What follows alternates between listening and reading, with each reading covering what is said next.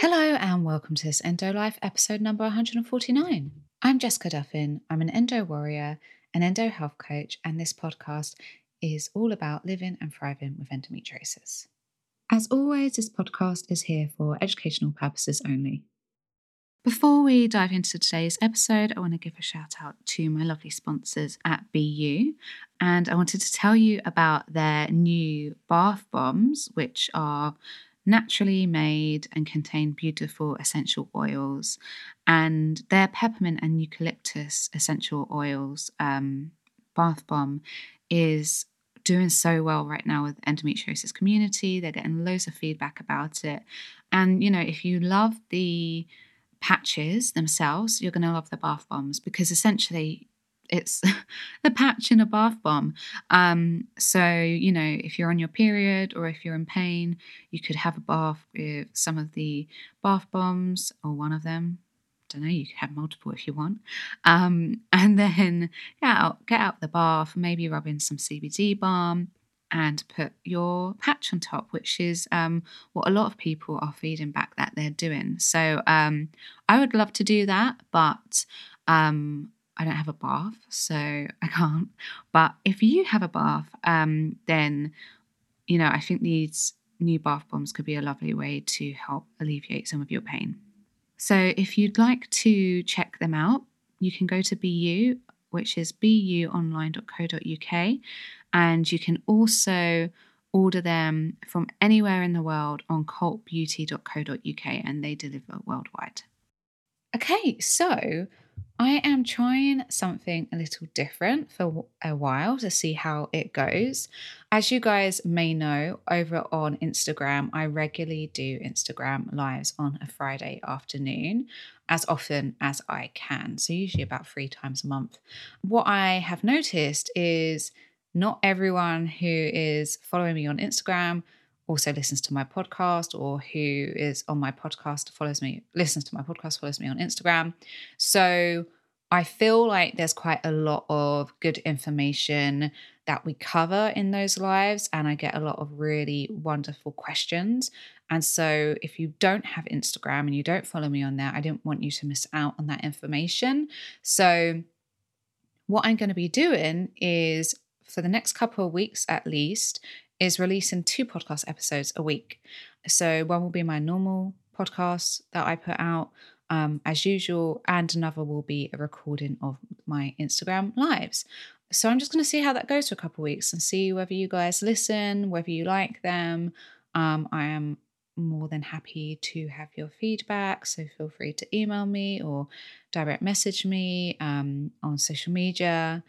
And the second thing that I wanted to say is we have reached over 200,000 downloads of the podcast to date. Last time I looked, it was about 210,000. So thank you so much for listening and for spreading awareness and sharing this with your friends and family.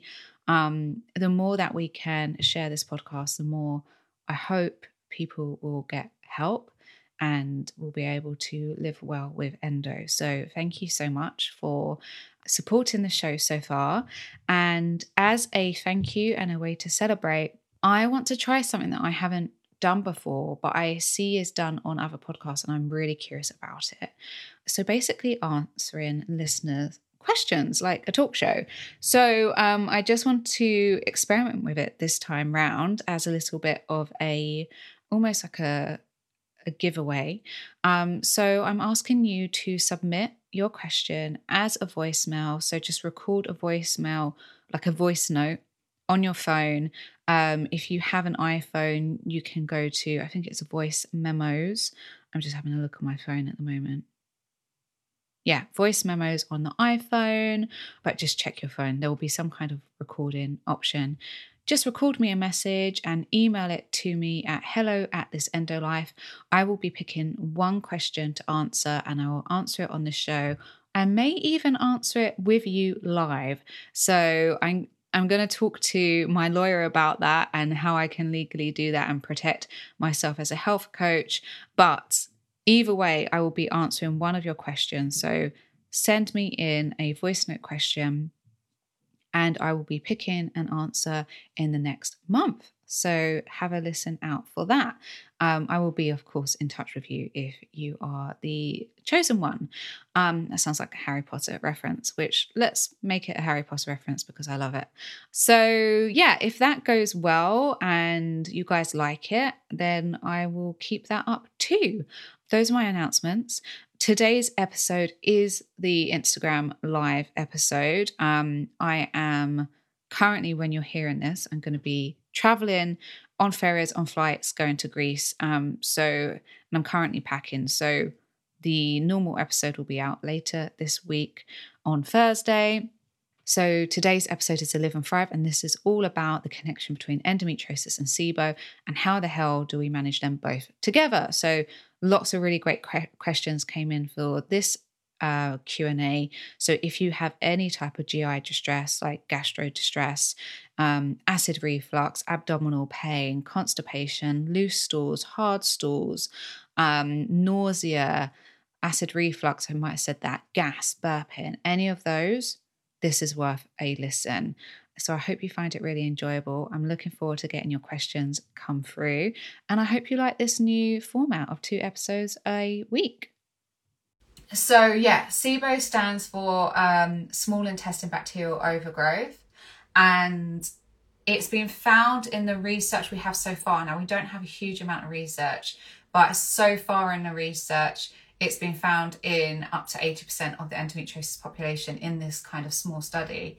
There has been another study that has shown the link between endo and SIBO, but I can't remember it off the top of my head.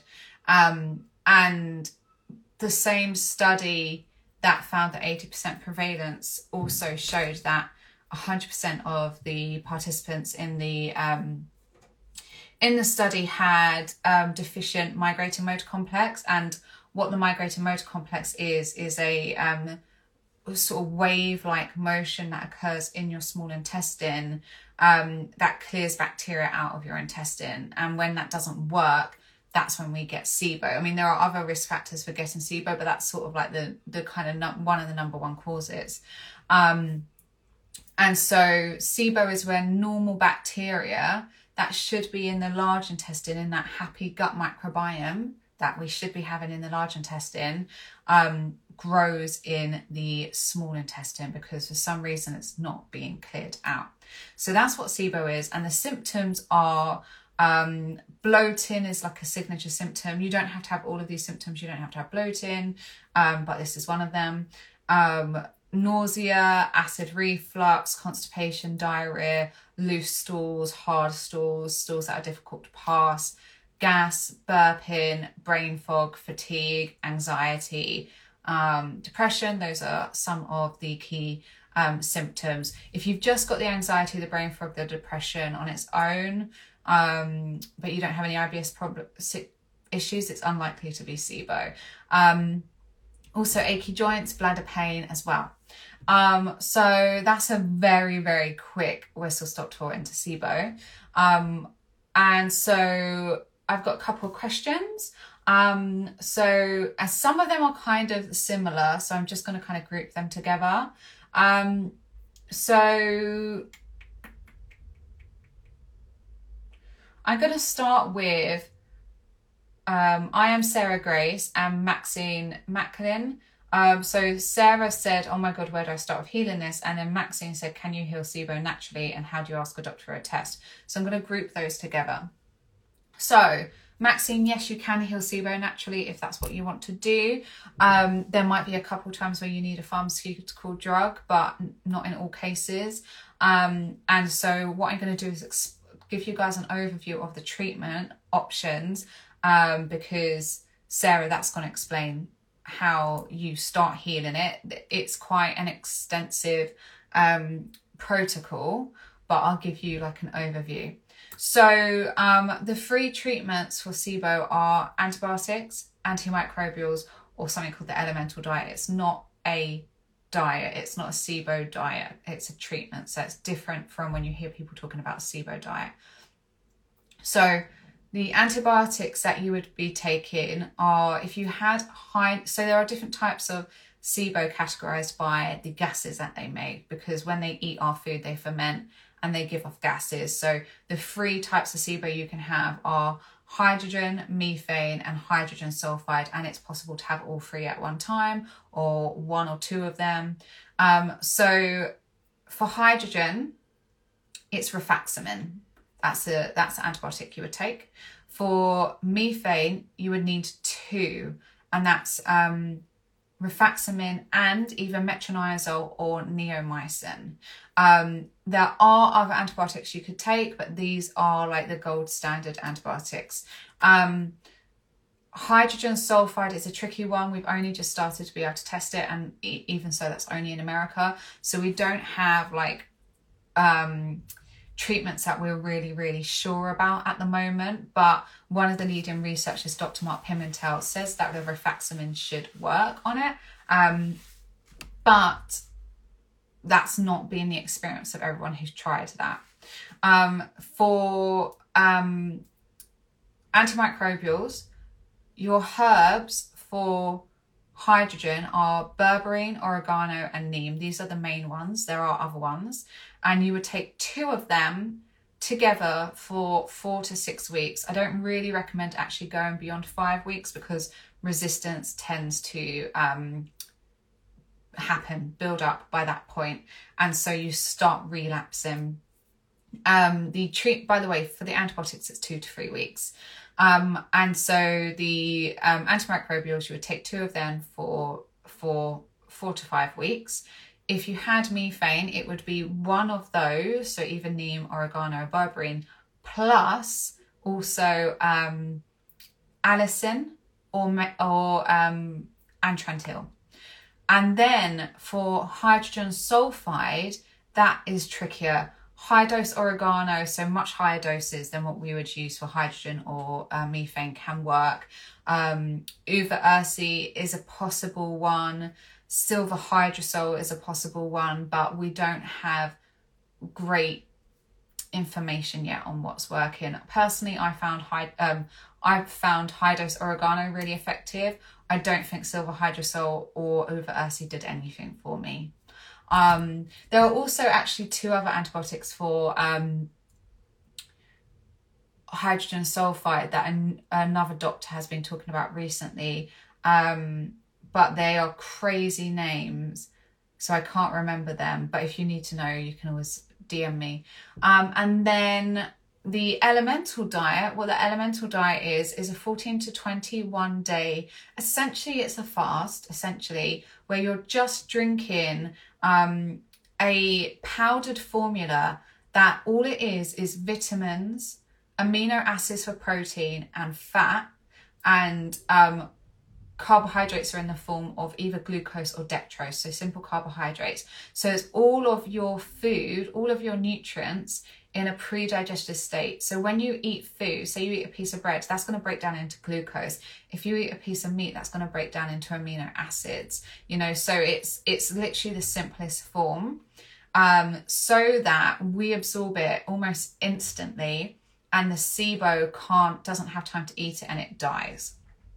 So it's this liquid formula, so it's powder, and you blend it with like ice and water. You also blend it with a little bit of MCT oil or olive oil, coconut oil, that's your fat piece. So you would have that, and you would have that as your meals. You can't eat anything else, I'm afraid, for 14 to 21 days. So those are your 3 options. Now, there's very specific ways that you do these treatments. So it is almost impossible, unless you're doing the elemental diet, for you to clear SIBO in 1 round. If you have gone to see a doctor and they've given you antibiotics or they've given you antimicrobials and they're like, yep, 1 round, you're done, and they refuse to test you, that is not a good sign. And I really doubt that you've cleared your SIBO, because on average, it takes at least 3 rounds to clear your SIBO. The reason being is when you get your test result for SIBO, your measurements of your SIBO they're not going to be measuring the bacteria, they're going to be measuring the amount of gas that the bacteria makes. So how this is measured is in parts per million. So say you were positive for hydrogen and your hydrogen levels were 90 parts per million. Then what would happen is you would look at your gas level results and you would use those to help you work out how many treatment rounds you need, because antibiotics reduce your gas levels by 30 parts per million on average per round. And then antimicrobials reduced by 30 parts per million per round. Elemental diet reduces by 70 parts per million per round, up to 150 parts per million. So you might be able to clear it in one round of their elemental diet, but unlikely that you're going to clear it in one round with antibiotics or antimicrobials. So most of the time people need at least 3 rounds. But if it's methane, if it's hydrogen sulfide, it tends to be trickier to treat. So it might take more than that. Hydrogen, you might be able to do it with 3 rounds. You might not. It really depends how high. I see levels that are very, very high with my clients. I've seen literally 250 parts per million, 170 parts per million. So I see very high levels. And complicated cases, actually. I'm seeing very complicated cases of endometriosis and SIBO, where some SIBO doctors, they have really straightforward cases, but the clients I see tend to have multiple layers as to why they have SIBO. So it becomes more difficult to get them into remission and get them to stay in remission. So you're going to need a couple of rounds. And it's not like, oh, I'm just going to buy this oregano and I'm going to take what's on the label.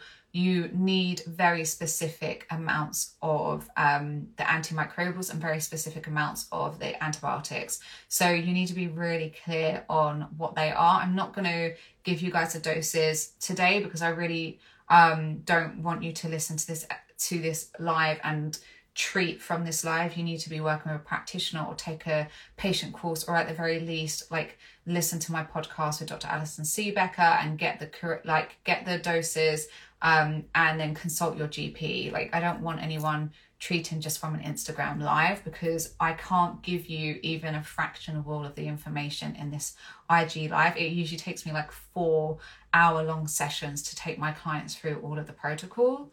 So you really need to go away and do more research. But so you basically don't just go out and buy berberine or oregano and start taking it. Plus there are certain brands that are better than others, and some brands contain ingredients that will actually worsen SIBO. So you have to you can't take garlic capsules, because that's actually going to feed your SIBO because of the FOS in the garlic.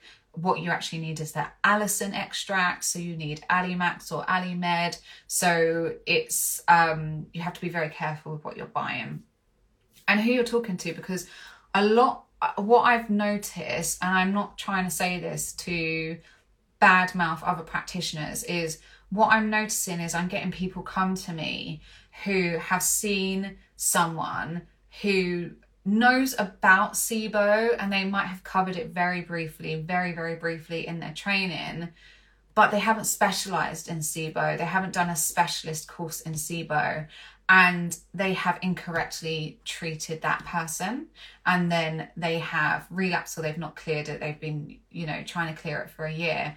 I just had a call with one of my membership members last night, and she sent me her whole protocol that she's been doing for a year, and the SIBO hasn't shifted, and I could see straight away why it hadn't shifted, because it hadn't been treated properly at all.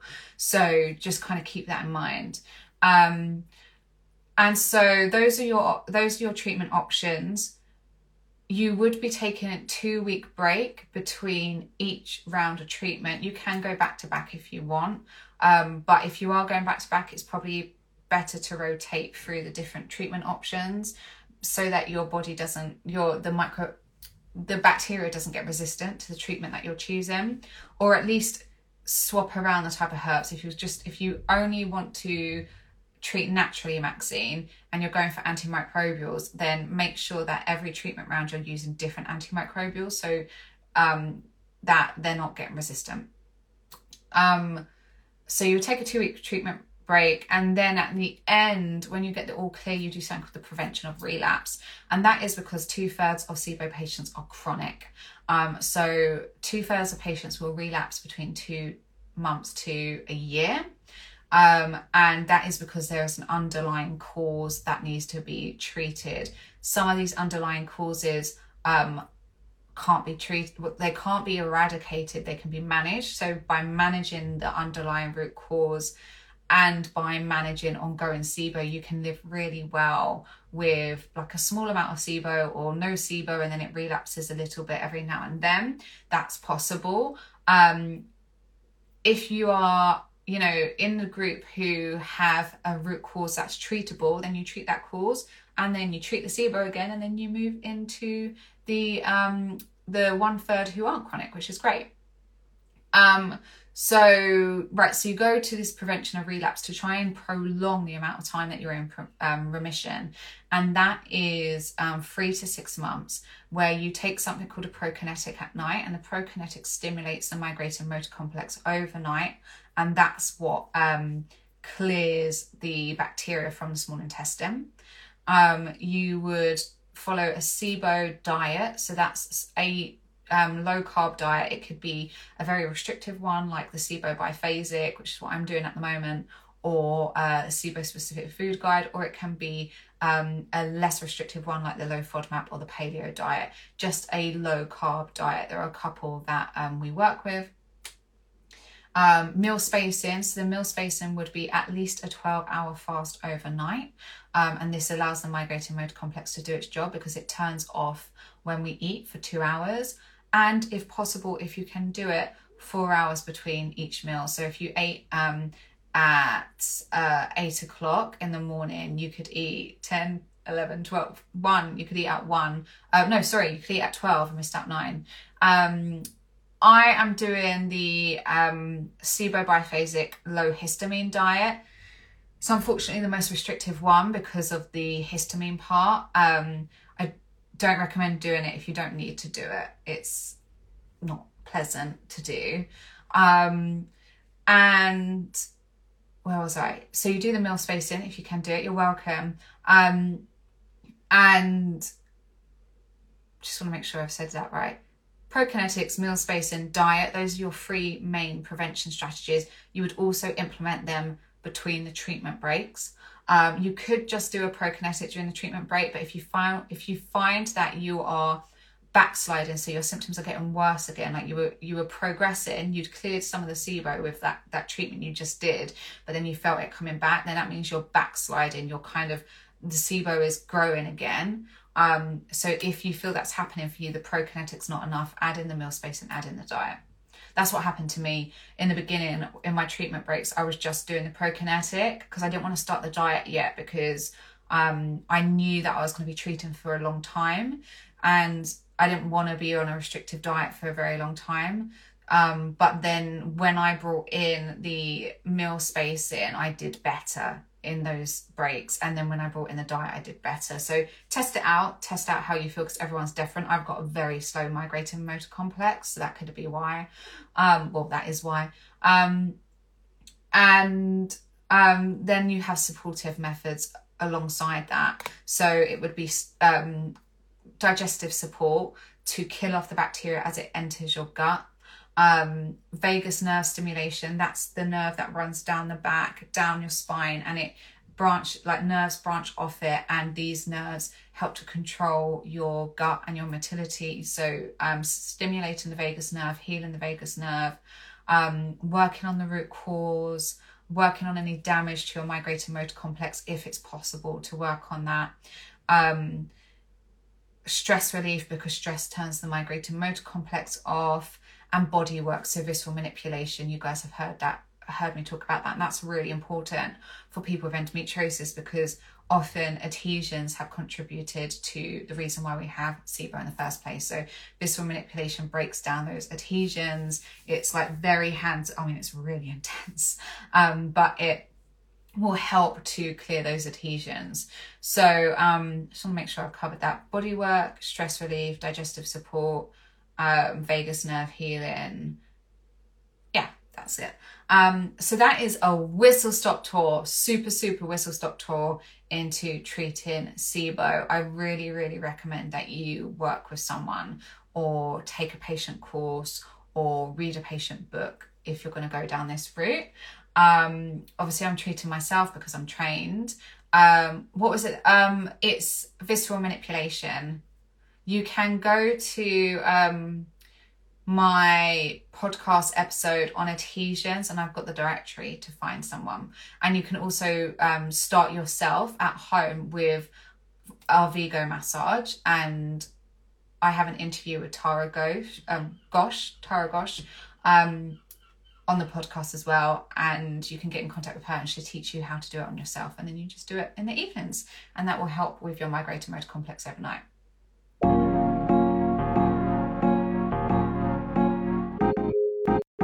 Just a reminder that this episode is sponsored by BU.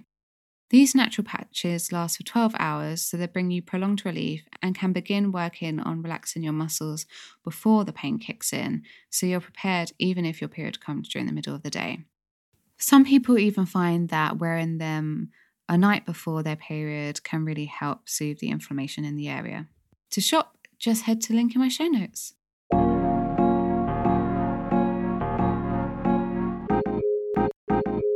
Someone whose Instagram handle I don't know how to pronounce has asked, is it possible to eradicate SIBO if intestine endo is not treated by surgery first? That's a really, really tricky one. Oh, you're so welcome. Oh, bless you. I really hope that you're okay. I'm guessing you just had surgery. I'm wishing you like the speediest recovery. So yeah, this is a tricky one because adhesions form in 50 to 100% of abdominal surgery. If it's laparoscopy surgery, it's like 50 to 100%. If it's actual like open surgery, I don't know what the word is for that, like it's bigger than keyhole surgery, then that is 80 to 100% of adhesions will form. And then adhesions, what they do is they stick to different parts of the intestines, or they don't even stick to the intestines. They just pull everything in a certain direction, and that affects the motility, and that affects the way that the intestines are clearing through the bacteria. And so then we end up getting SIBO. So a lot of people are developing SIBO symptoms after their surgery. So having the surgery may make things worse, but there are ways around that. If you really, if you lower inflammation post-surgery, because inflammation also creates adhesions as well. So if you lower inflammation before your surgery and during surgery and post-surgery, and as soon as those scars are healed, you start getting visceral manipulation, our Vigo massage to clear the scar tissue before it can really sink its teeth into your intestines, then that's going to be helpful. I don't know the extent of the intestine endo. If the intestine endo is some lesions on the surface, that might not be so problematic. If it's really extensive, where it's like infiltrating the intestines or creating loops and kinks, then yes, that is going to essentially, you might be able to clear the SIBO. You likely will be able to clear the SIBO, but then you'll end up relapsing very quickly afterwards because you've got these kinks and these loops or these pockets in the intestines where bacteria can gather. So it really depends on the extent of the endo and how is it affecting your intestines. Does that make sense? If it was just surface, then I wouldn't worry as much, and I would say, look, let's go for some visceral manipulation. Let's clear the bacteria, so it clears the bacteria out of the intestines. What was I saying? Sorry, I had such a busy week that I'm losing my train of thought very, very easily. If it was less so like extensive and it was more like lesions on the surface, I'd maybe like do some visceral manipulation work to stimulate the migrating motor complex, make sure things are moving properly. I'd bring in like prokinetics, which I talked about a minute ago. I'd bring in some like gut healing support. There are a number of things we can do. So I hope that helps. It really depends on what situation that you're in. And then, sorry, I'm talking really fast because I have so much to say about this. No, don't worry. I think I went to say something else and then I said bacteria afterwards, so it probably sounded really weird. I'm talking fast because there's just so much to say about this, and I always go over an hour. And these are only supposed to be like 15-minute Q&As, but they never are. They're like an hour. So, and I still have work to do, so I just don't want to be talking for ages, talk about this forever. How can you tell the difference between severe pelvic IBS pain and pelvic endometriosis pain? This is another tricky one because it really depends on how the pain presents for you. For me, I don't have endometriosis pain really anymore. You know, I might get a tiny little bit like of pain on a like, you know, 1 to 2 on the pain scale on my period, but a lot of the time I don't get that pain. If I have a bad period, for me it's really only getting to like a level 5, but that is like the last time that happened was in November. So maybe there was one in January actually because of the SIBO treatment I was doing at the time. I can't remember, but anyway, mine feels very, very specific.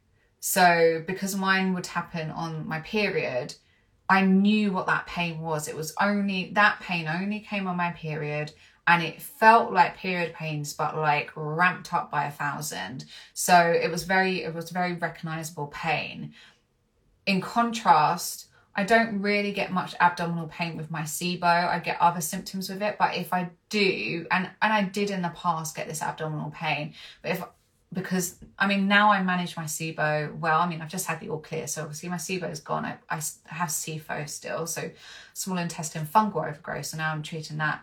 But when my SIBO was bad, I did get stomach cramps, but that felt like the type of cramping you got when you would have food poisoning or diarrhea, or you ate something funny. It felt higher up, like it felt in my stomach, where in contrast, like the endometriosis pain for me feels very low in my pelvis, like it's sort of starting around where my ovaries are, probably my hip bone downwards.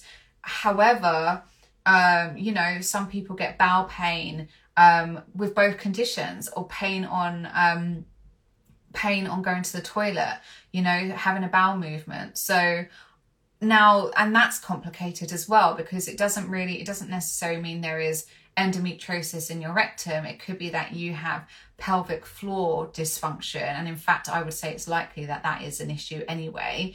You have pelvic floor dysfunction, and that's also causing pain with having a bowel movement. But people can have what's called visceral sensitivity with SIBO, where they're very, very aware of like the feeling of like a stool moving through their intestines. They're very, very aware of like all of the processes that are going on in their gut. They can feel like they can really feel like the food moving through. They can really feel like bubbles going on and activity going on. It feels very sensitive, and it can be it can feel painful. It can hurt. It can be painful to go to the toilet. So it's difficult to know the difference if there isn't a pain that you are like, I'm very sure this is from my endometriosis. Like so I can really distinguish the difference between endometriosis pain and my interstitial cystitis pain.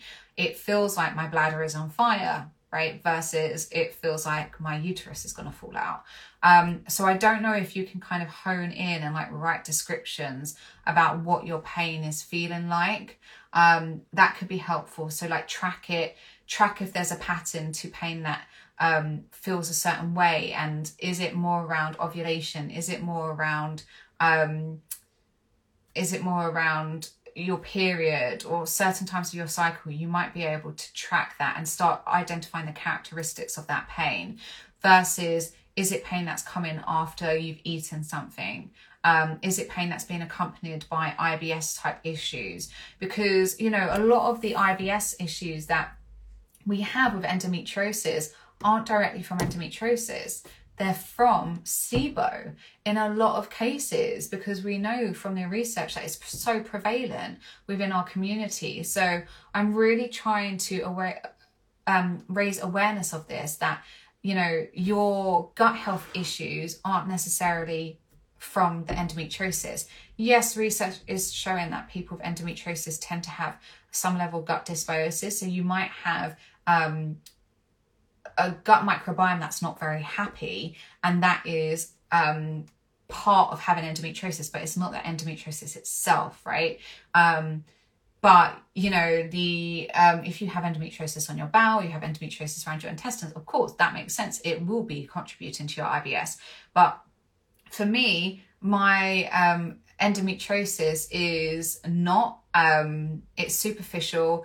It's not deep infiltrating. It's not on my bowel or my intestines. So it is not the reason why I get IBS issues. Does that make sense to people? Like, someone give me a thumbs up, because it is really hard to distinguish the pain when I know some people just have general pelvic pain and abdominal pain all the time. Do you know what? Something that could be actually quite helpful is using symptomatic relief that we use for IBS, well, for SIBO. 60 to 70% of IBS is SIBO, by the way. Some of the symptomatic relief that we use for IBS and SIBO, if that helps to get rid of your pain, then that's a little bit of an indicator that that's what it's from. So if you go to siboinfo.com and you go to, I've got it open here. You go to resources, scroll down, go to handouts, and then SIBO symptomatic relief suggestions. That is the same, that list in there is the same stuff that I use, because that's my tutor who trained me. So what's in there is the same symptomatic relief things that I use. So you could, and I think in there, I'm sure she will have one for pain. Yeah, she does. So you can try what's listed for pain and see if that helps, because it's not painkillers. It's not the same thing. So you could try that. Then the last question was, so I have endo, I believe I have IBS. However, no one talks about how to manage painful sex and how to manage when dealing with both. So I think your name is Esmery.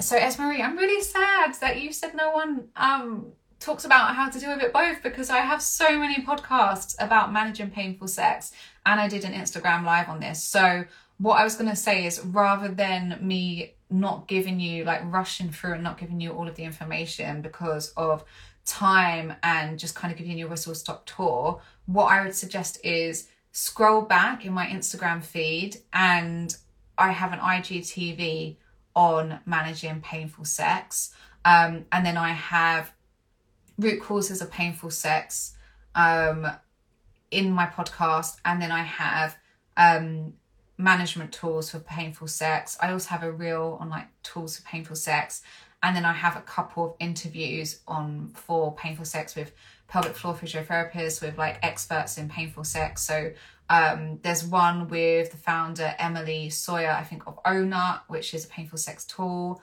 There's one with the Yoni Empire.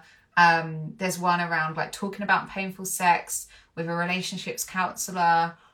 Can't remember the name of that one, but you'll see it. I describe it in the title.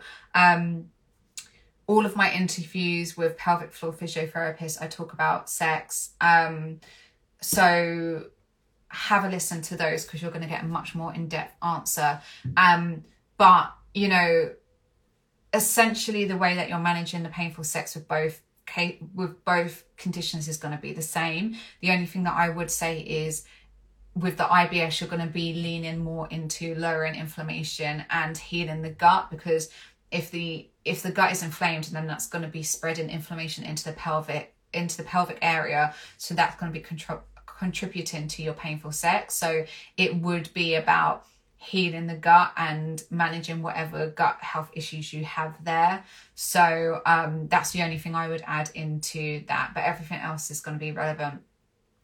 Millie, can you get tested for SIBO on the NHS, or is it worth finding someone who specialises in SIBO? Yes, so it is worth finding someone who specialises in SIBO. SIBO is where endometriosis was 10 years ago. Doctors don't believe in it. Doctors haven't heard of it. Doctors don't know what it is, or if they do, they're misinformed on the treatment. I've had doctors give people the wrong antibiotics, the wrong length of time, the wrong dosage options.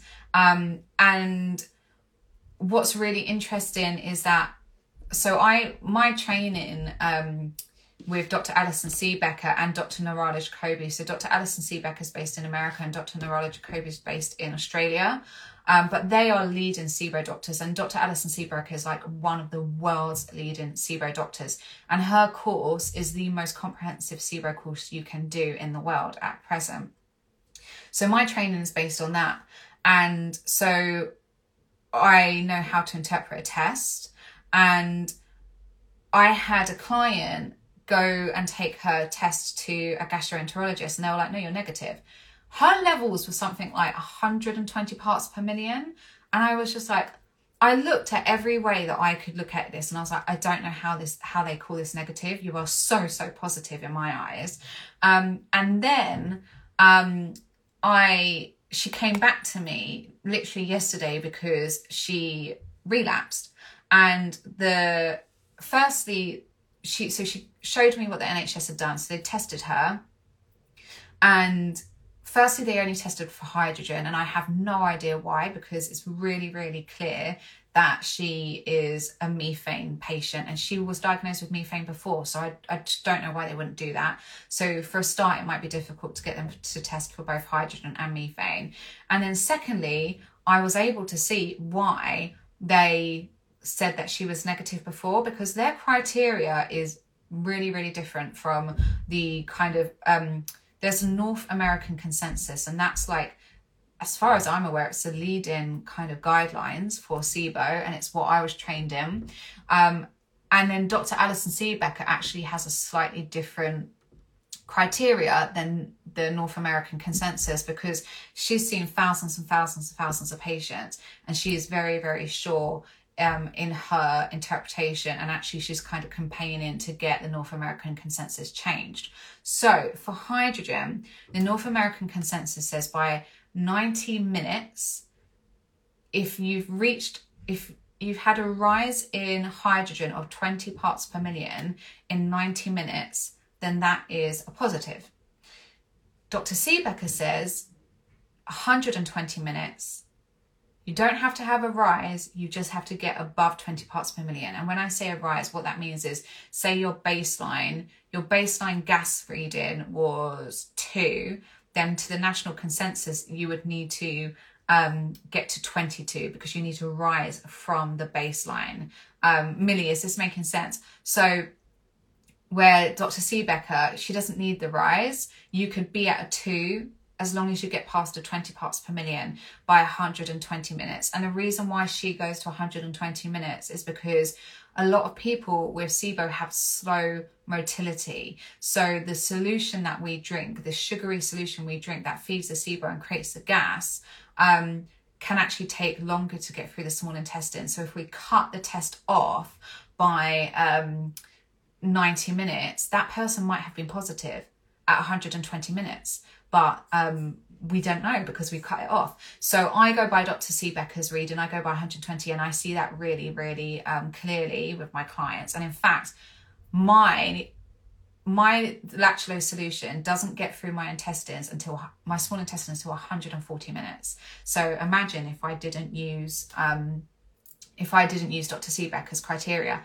In contrast, the NHS, I was able to see on this test result from the NHS for my client, they used 60 minutes. So they expect the solution to be through the small intestine in 60 minutes.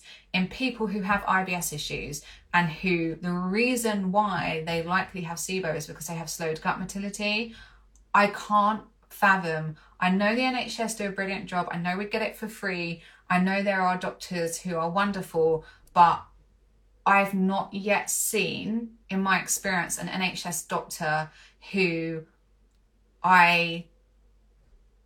has understood SIBO or has used what I believe is the correct criteria.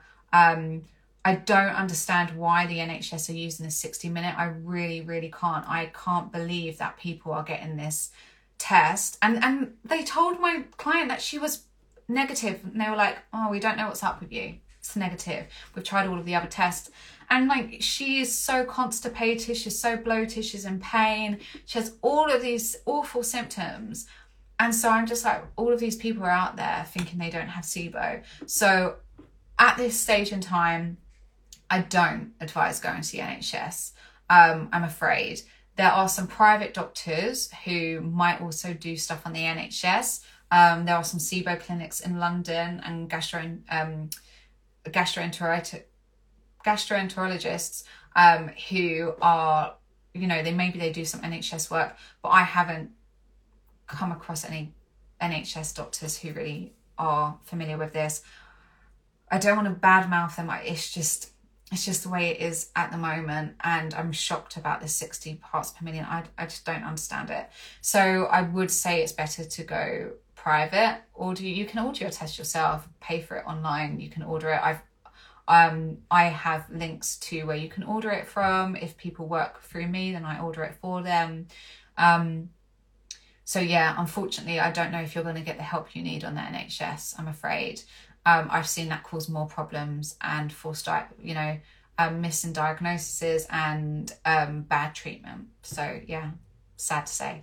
So I hope that's helpful, everyone. And yeah, I'm going to wrap up because I have to finish my other bits and pieces for the week. But I really hope it's helpful. I love talking about SIBO, so feel free to send more questions. And I hope you guys find the SIBO information useful, because when I started talking about it, last year I was apprehensive because I thought people might wonder why I talk about SIBO so much when I'm an endo coach, but it's because it affects us so much. So yeah, I hope it was helpful. You're welcome. I really, really hope, 11, that you feel better soon and you have a really, really speedy recovery. I'm going to be thinking about you. Let us know how you get on. Okay, bye everyone. Have a lovely, lovely weekend, and yeah, stay safe and well. Bye. So that's it. Thank you so much for listening. If you want to find out more about what I do or read more on endometriosis and living well with it, you can head to my Instagram page, which is this_endolife. You can head to my website, which is www.thisendolife.com, and you can also get a free guide to managing endometriosis naturally on my website. I've put the link in my show notes. It's a beginner's guide to getting started on all of the areas that I have worked on to help reduce my endometriosis symptoms and pain and live well with endometriosis. As always, if you like this show, please rate, review, and or subscribe. Really, truly does help others to hear the podcast, and hopefully will help them to live better with endometriosis. This episode was produced by The Pod Farm. Whether you're an established podcaster or just getting started, visit thepodfarm.com to see how they can help you go from an idea to a finished show that's ready to be heard by the world.